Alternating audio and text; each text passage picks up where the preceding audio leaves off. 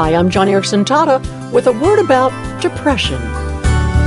Depression is very personal because I'll tell you what, I struggle with it from time to time. Sometimes I can find my emotions growing dark and depressing when I'm in a long season of pain in my back and hips. When my pain gets that bad, it usually makes for very short nights of sleep. So, lack of sleep, an unrelenting pain, man, that's a recipe for depression.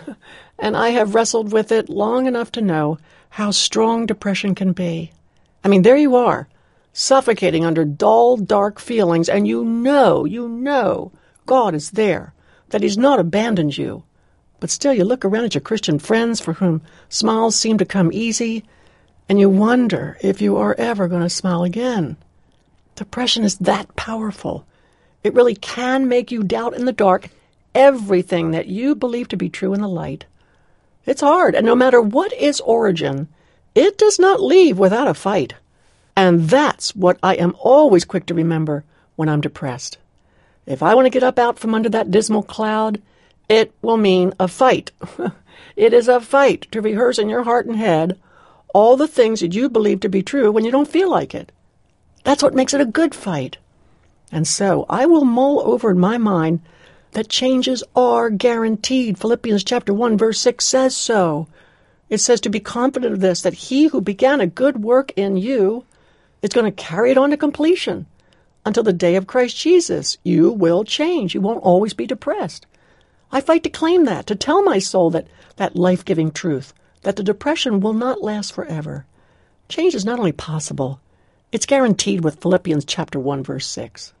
I also remind myself that even in my darkest moments, when the pain feels so overwhelming, I am in the presence of the Father of compassion and the God of all comfort, who comforts us in all, not just some, but all our troubles. Do I really believe that powerful fact from 2 Corinthians chapter 1?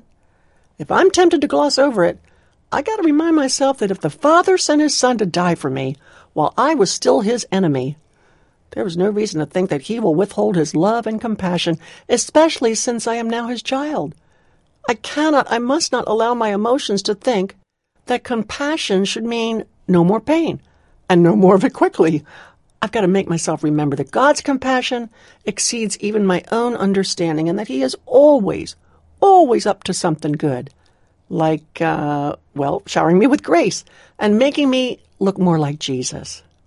So if you are depressed, don't give up. You got a purpose. You're a servant of the King. Your fight is a good one. It is a fight to believe things in Scripture that you know are true and have the ability to change your life.